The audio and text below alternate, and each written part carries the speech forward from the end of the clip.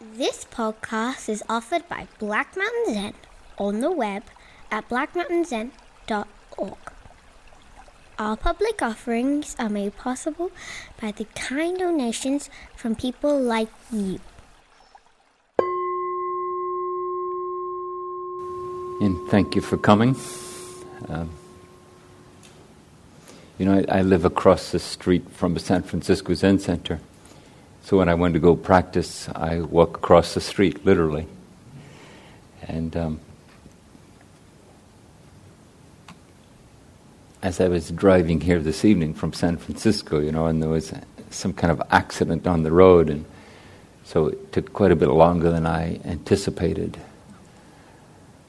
And it made me appreciate the luxury of living across the street from a practice center. So thank you for whatever kind of journey or drive you had to make for coming.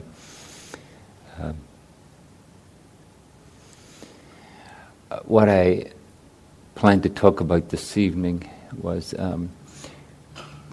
practicing in the midst of an active life.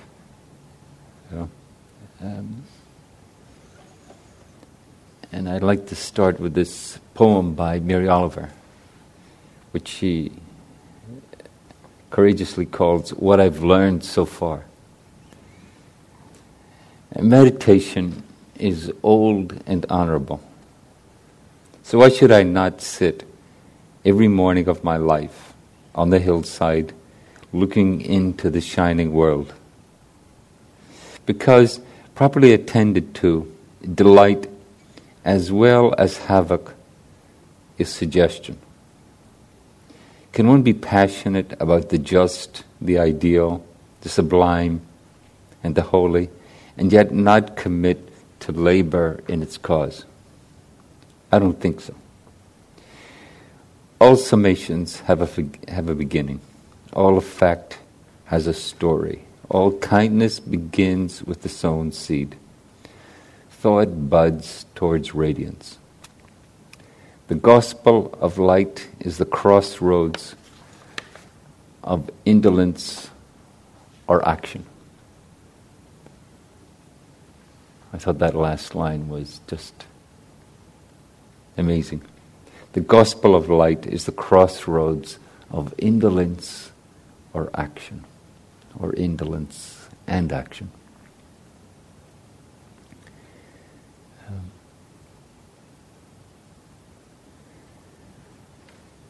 There's two ways we could think about the proposition of this poem.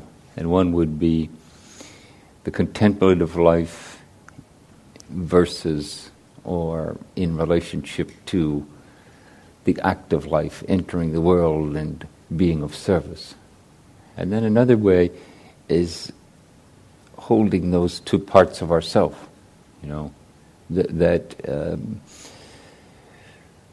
what we might call that inner journey, that exploration of the nature of self, of the formation of our own psychology, our habits, of energy, of physiology, of emotion, of thought. And the outer journey, how do we engage the world? How do we engage the world in a purposeful way? Recently I was in Europe, in Slovenia, part of old Yugoslavia, and at one point it was a deeply Christian country, and so on every little hilltop there's a church, and I was thinking of, and at various times I couldn't quite figure out how often, but certainly at noon and at 6 p.m., actually at 7 a.m., at noon, and 6 p.m., all the church bells rang, And I was thinking of the word vocation, to be called, that the world calls us, that the request of practice calls us into this inner journey and this outer journey. And so that's what I'd like to talk about this evening.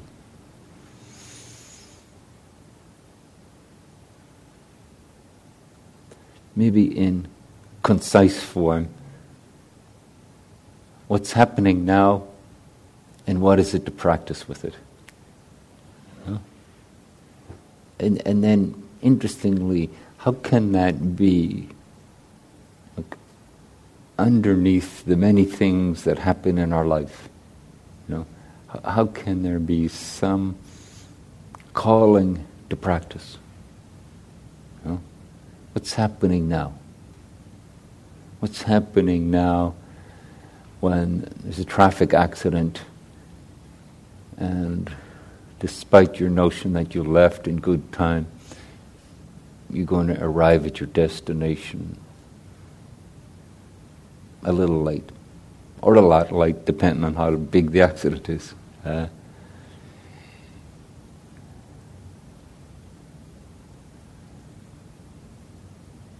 This afternoon I was getting gas, and it was one of those pay in advance and pay cash. And I thought I gave the guy $30. But the pump kept going to 31. And then I wasn't sure if somehow or another I'd managed to, game the system and get more than I'd paid for. So I went over to the cashier and I said, I just got 31. He says, I know you gave me 31 even though you only thought you gave me 30. And it was this sweet moment of recognizing that we're both trying to do the right thing. And it was a sweet moment. I felt taken care of. He could, without me ever knowing or anyone else ever knowing, just put that dollar in his pocket. But he didn't. And it was a sweet exchange. Oh, you and I are both trying to do the right thing.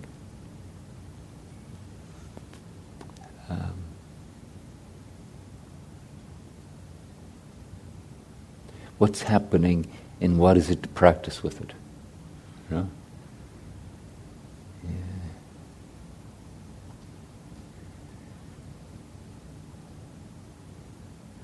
Not so much that we have an exhaustive prescription as to what it is to practice with it, but more that our inner work ripens us in a way that sets up a sensibility. That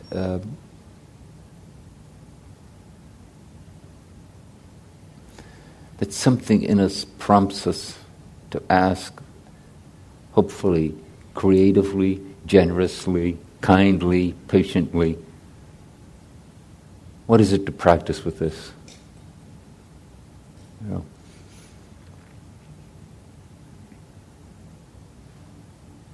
And I'd like to mention two lists in Buddhism.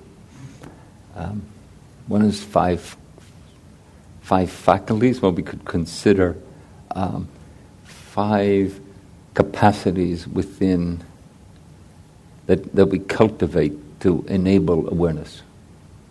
And then the other one is the 5 hindrances.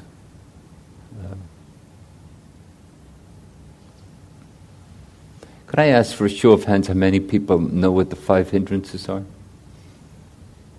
Good.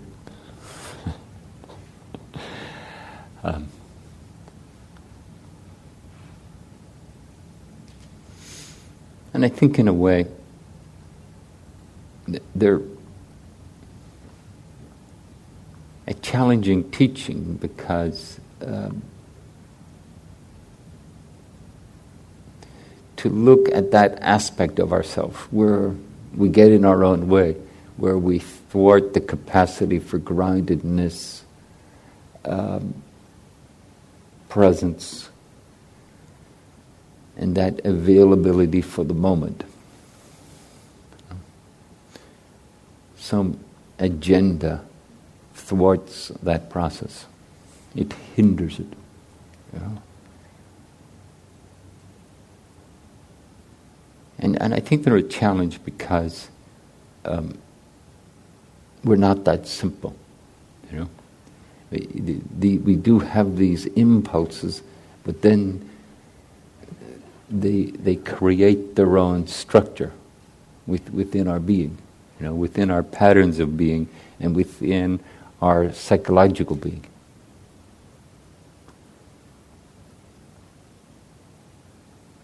But even so, they can be enormously instructive. You know, they can help us, in a way, get underneath an urgent storyline or narrative, or even a mood or emotion. You know, I was talking to someone this morning on a one-on-one interview, and they started to cry. And we were just exploring, well, how do you feel? And the person said, well, obviously I'm feeling a lot, or I wouldn't be crying. But, you know, I don't really know what I'm feeling. Huh?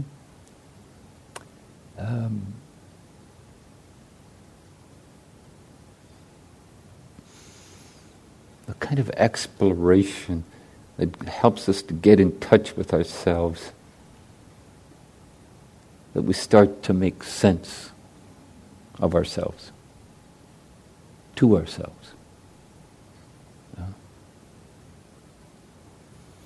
And we did indeed sit there and discuss it for about 30, 40 minutes, and something became evident.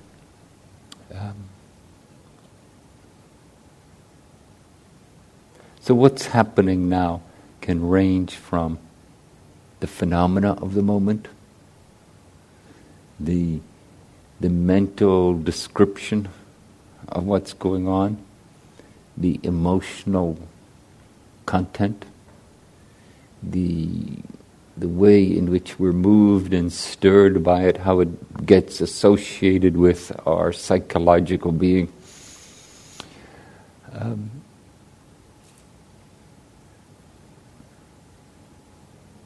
And then Buddhism offers this 5-point reference. You know, I've often thought that the word hindrance has a limited usefulness.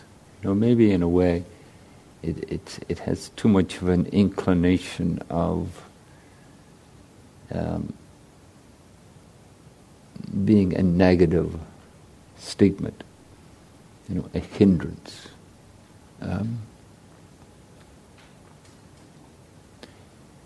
We could say that in the human condition, there's a strong impulse towards energetic engagement. You know, if you think of the many things that as humans we're inclined to do, what just came to my mind was a couple of weeks ago,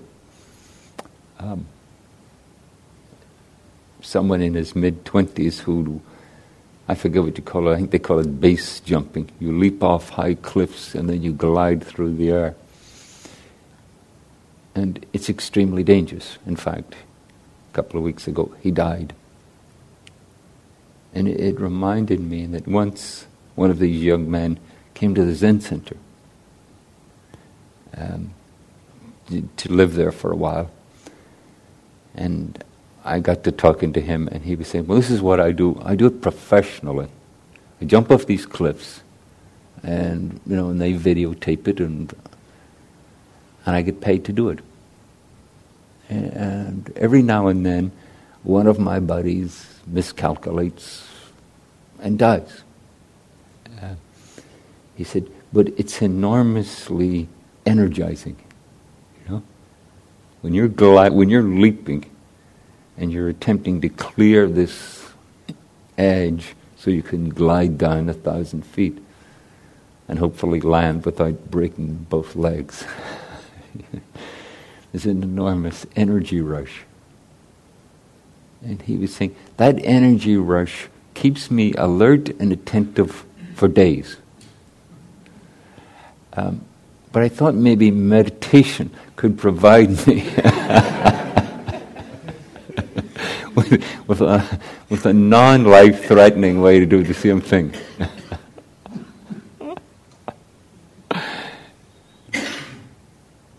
Anyway, sadly, one such young man did indeed catch a rock on his way down and was killed.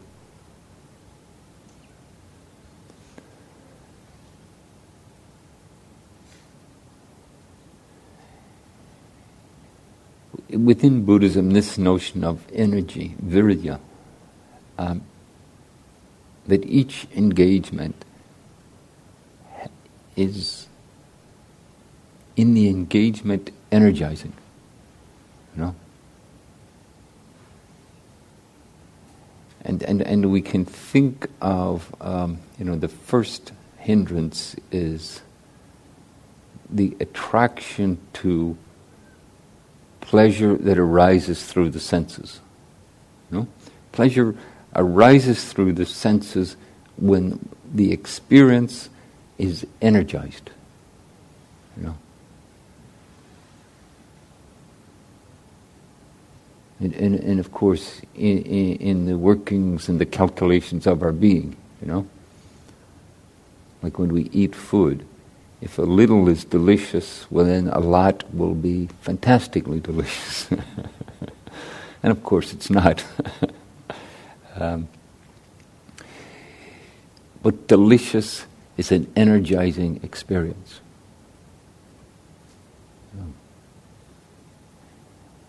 And the energy part of the calculation is the presence of engagement.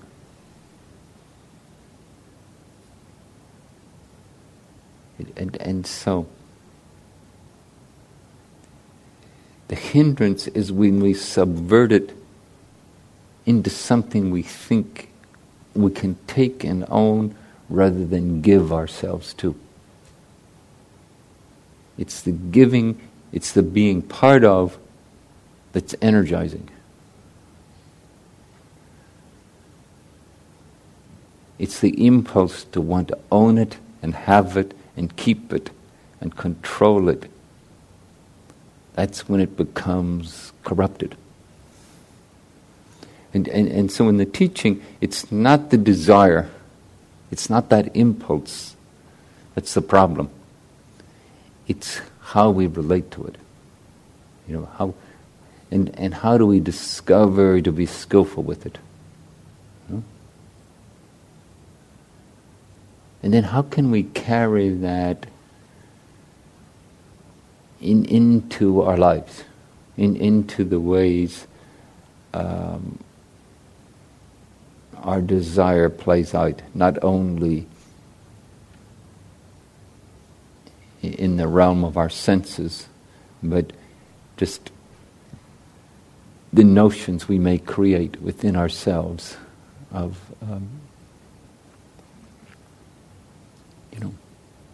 what is the perfect relationship that I desire? It will be like this. The other person will be perfect. We will be soulmates. And then the interesting way in which that can inspire us to give ourselves to relationship.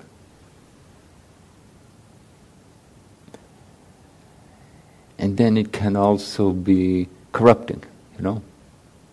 Sadly, it turns out the other person isn't perfect. They're not everything we wanted them to be.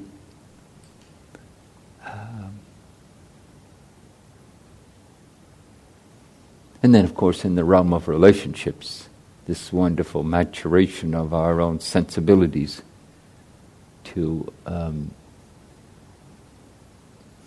discover how to appreciate another human being for who they are, rather than what we've conjured up as our perfect dream. It's part of it can be its own gift. And in doing so, the willingness, the capacity to give ourselves to other is enlivened, is energized. So the many ways we can look at the appetites of life. And rather than sort of think in some ways they are the problem, see that in some way they offer a doorway to engagement, a doorway to awakening, awareness in the moment. And there's this human tendency towards corrupting that experience. But if we can hold it as a basic human tendency to be explored as carefully as possible, it alleviates some of the burden of good and bad, right and wrong. It can be a way to unpack the mystery of being the person we are. How can we engage that intrigue? What is so appealing?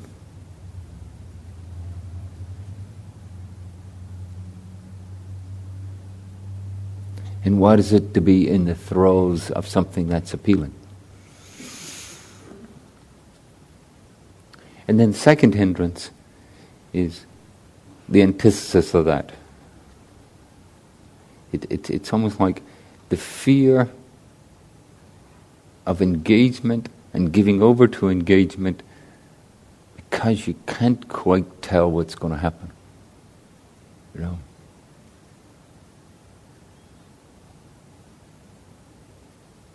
When you give over, it's a different experience from taking and owning and having and controlling.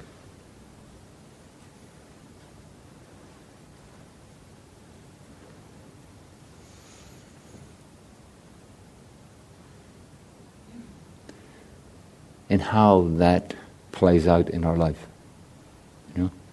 How does disappointment sour into resentment, betrayal, disillusionment? When things don't go the way we want them to.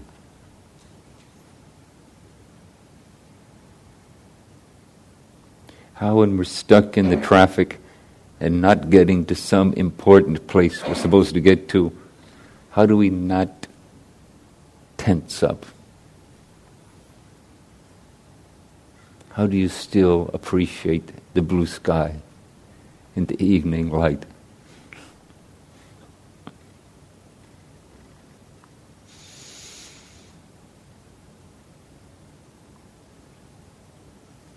As the conversation evolved with this person who was crying this morning, we started to talk about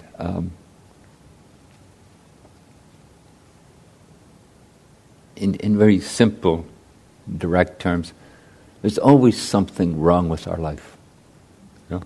There's always something about it that you would actually prefer if it was different. Maybe not always, but a good deal of the time.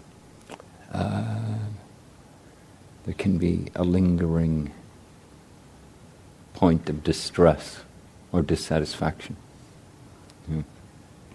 And then we can energize that We can energize that.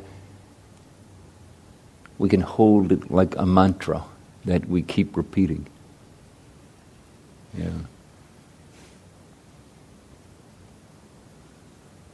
We can catch ourselves holding a resentment towards someone that then becomes definitive of who they are. You know? And the other qualities of their being become irrelevant. You know? And so, what's happening? Can we study that? You know? Can we see how it comes together? Can we see how within our own workings it has a relevance? You know? Can we learn about ourselves in a way where we see how that relevance works within our being? You know? How amazing that we should hold some particular about someone as the definitive expression of who they are.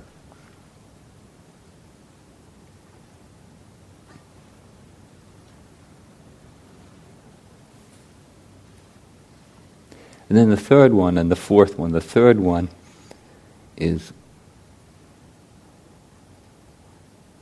how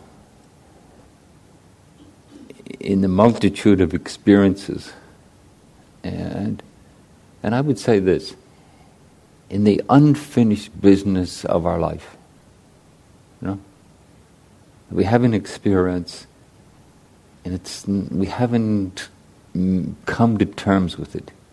It's still lingering around. It's still rattling around our being. And then we have a series of these, and they become like a burden. You know? Like sometimes you sit down to meditate. There's a Sufi poet, Hafiz, and Hafiz would refer to the multitude of concerns we have as the 10,000 idiots. He didn't say it in a kind of derogatory way. It was actually a very playful way. He would talk about it. That these voices would come up and clamor. Like so when you sit down to meditate and all these voices are popping up. Sometimes like a chorus, like a mood. And then that brings up the hindrance of restlessness and agitation. And then sometimes like a heavy weight, like a burden. The body becomes heavy, the mind becomes heavy. We tend towards numbing out, getting sluggish.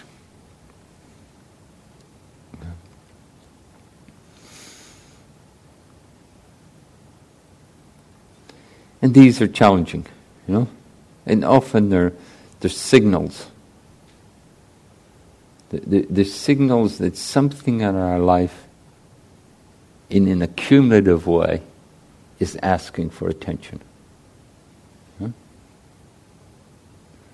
The accumulation of experiences is creating a disposition that has an abiding to it.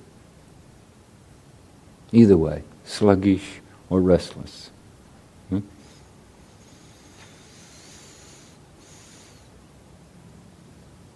And then what is it to practice with it? Can we get in touch with the physiology of it? Can we get in touch with the psychology of it? Maybe it's evident, maybe it's mysterious, like the person this morning starting to cry. Turned out the person felt burdened by a number of issues that felt poignant and difficult.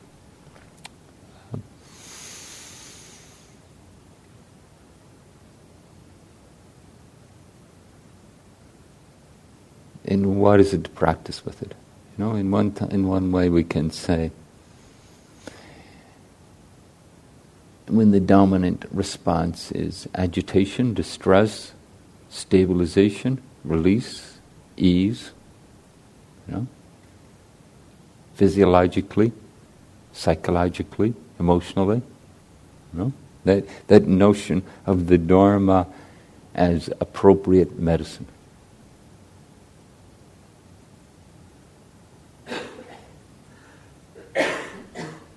That way in which, as we become skillful with ourselves, as our practice becomes skillful, it will become more of an attractive proposition rather than just something that our mind says, this is what I should do. And then the sluggishness can be, quite a challenge in that it's close to numbing out or dissociation. And usually an effort in connecting, energizing, doing something vigorous, leading to an exploration. What is it that's going on that stirs up that response?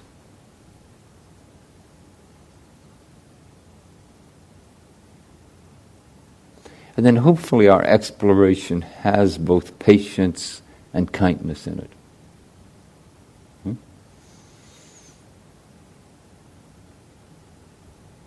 This way in which, when we're skillful with ourselves,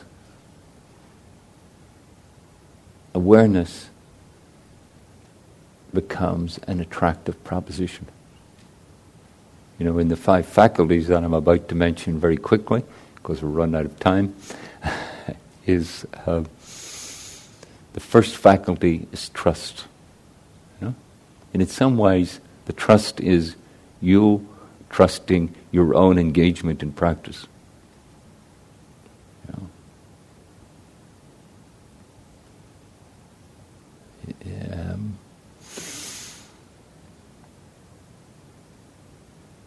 So as we explore the workings of the self, this patience and kindness has both its compassionate but also its skillful generosity. And then the 5th faculty is doubt.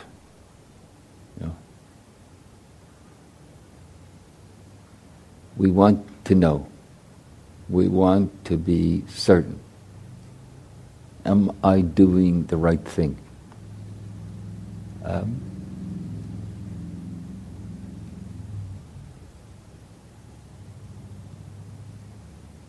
Life does not offer us absolute certainty.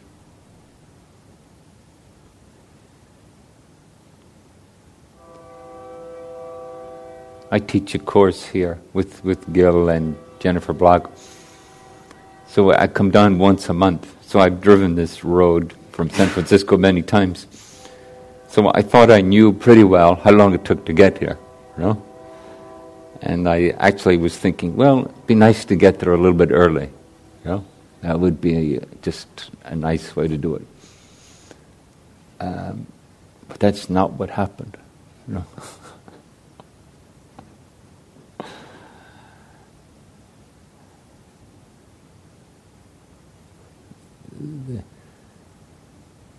The certainty, the assurance that everything will be fine.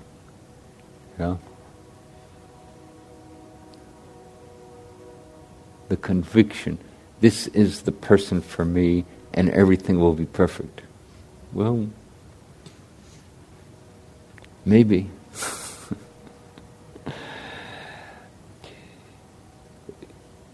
But with how that demand has its own way of being corrupt. No? Of course we should explore and discover and learn from our experience. But when we demand a certainty and experience how it's ephemeral, it's elusive, there will be doubt. And then especially in the world of Zen, we talk about great doubt. That way that rather than search for certainty, appreciate the great mystery of life, that life's always creating itself, even our own human existence. Each time we sit down to sit, all the amazing thoughts and feelings and images and memories and anticipations that come up for us.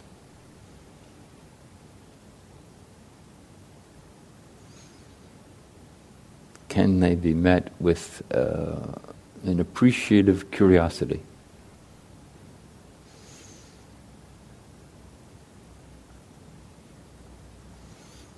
And how that can be a very mobile thing, as we go through our day, watching our own responses,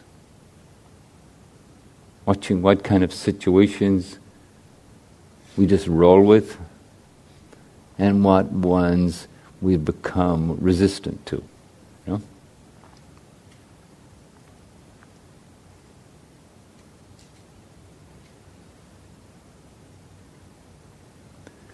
Watching the play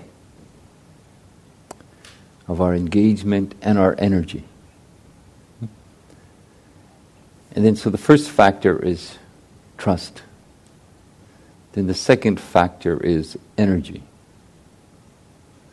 One way we can say, one way to explore energy, a little bit hard to do in our daily life, but we can do it, is if we can pause, notice, make contact, and open up to just experiencing beyond the story, beyond the way we've conceptualized and defined the situation. And sometimes this is a very helpful practice, that moment of pause, notice, acknowledge, contact, experience. To carry that as a way to make this deeper engagement into things. And then it's very helpful if we can link it to an energetic involvement, either positive or negative, either pleasant or unpleasant.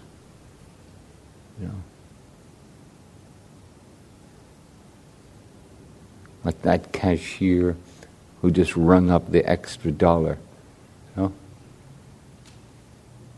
That was a sweet, energetic moment. And then it was accompanied by, oh yes, this is the joy of practice. This is the giving and receiving, the mutual support. So simple when it happens, and then sometimes it seems so scarce in our world. But then even when we have a moment of aversion,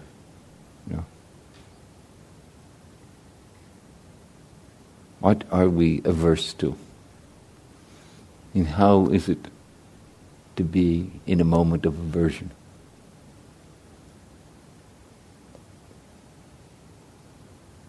How does the body react? How does the mind react? Are there habits of emotion that accumulate around it?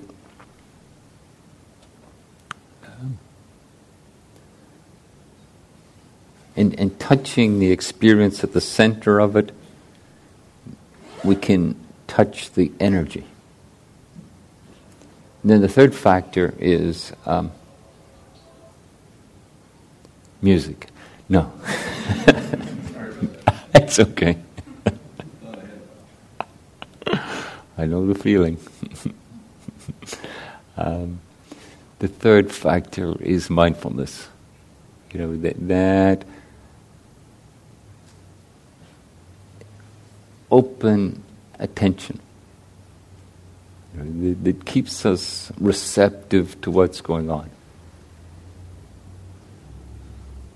And again, these moments of interjecting pause and awareness are so helpful.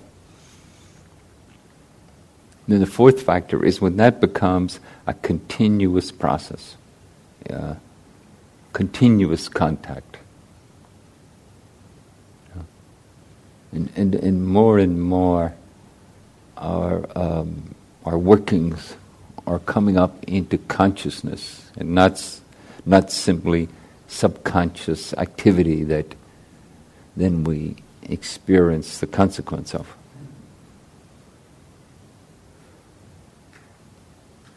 And then what that creates, that continuous contact creates its own,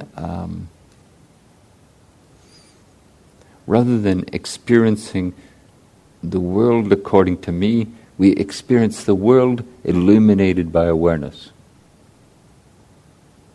And it's its own kind of revelation.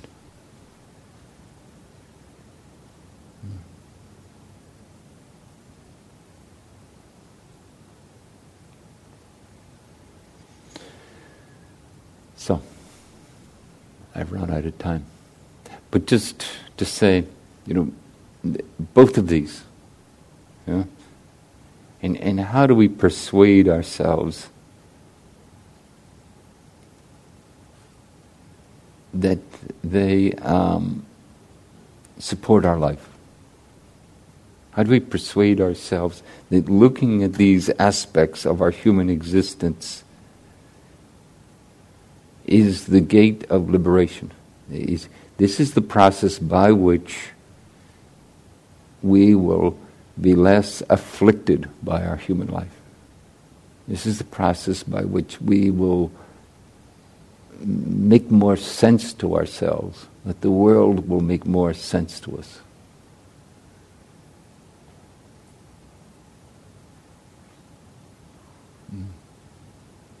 Doesn't mean it will be the way we want it to be. No, the world will be the way the world is. And we will be the way we are,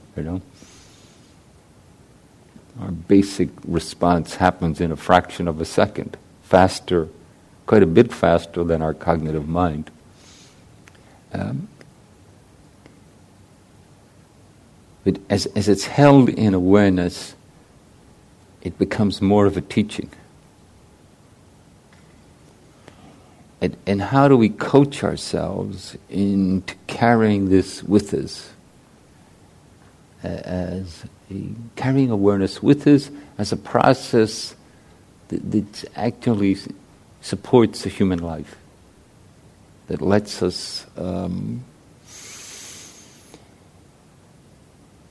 engage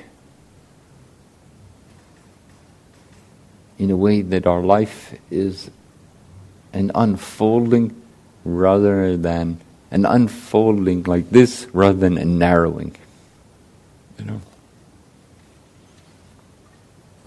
So, let me end by reading this poem again by Mary Oliver. What I've learned so far. Meditation is old and honorable. So why should I not sit every morning of my life on the hillside, looking into the shining world? When you hear it like that, it's hard to reject it, isn't it? Why should I not sit every morning of my life on the hillside, looking into the shining world? Because properly attended to, delight as well as havoc is suggestion. Delight, desire, as well as havoc, as well as chaos, aversion, is what's being conjured up. Can one be passionate about the just, the ideal, the sublime, and the holy, and not commit to labor in its cause? I don't think so. Can we connect to this world, to this being, to all beings, and sustain some kind of indifference? To not be moved, to join it, be part of it. All summations have a beginning. All effect has a story. All kindness begins with the sown seed.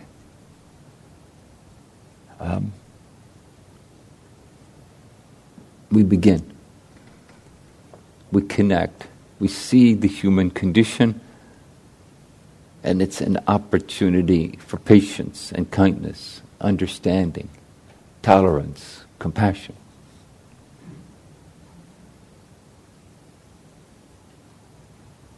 Thought buds toward radiance.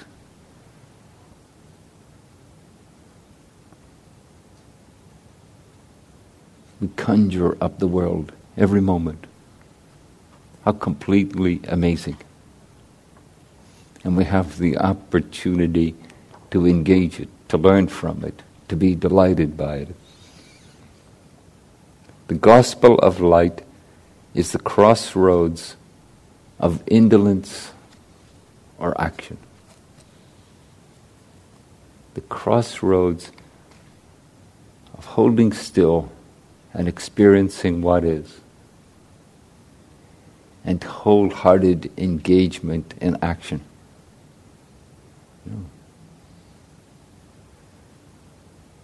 It's not an either or, it's a both and. It's a dance between the two. If there's no insight into who we are and how we are, our actions have no ground. If we don't engage the world, our practice is just, abstract. It's an uninvolved notion. It's not actualized.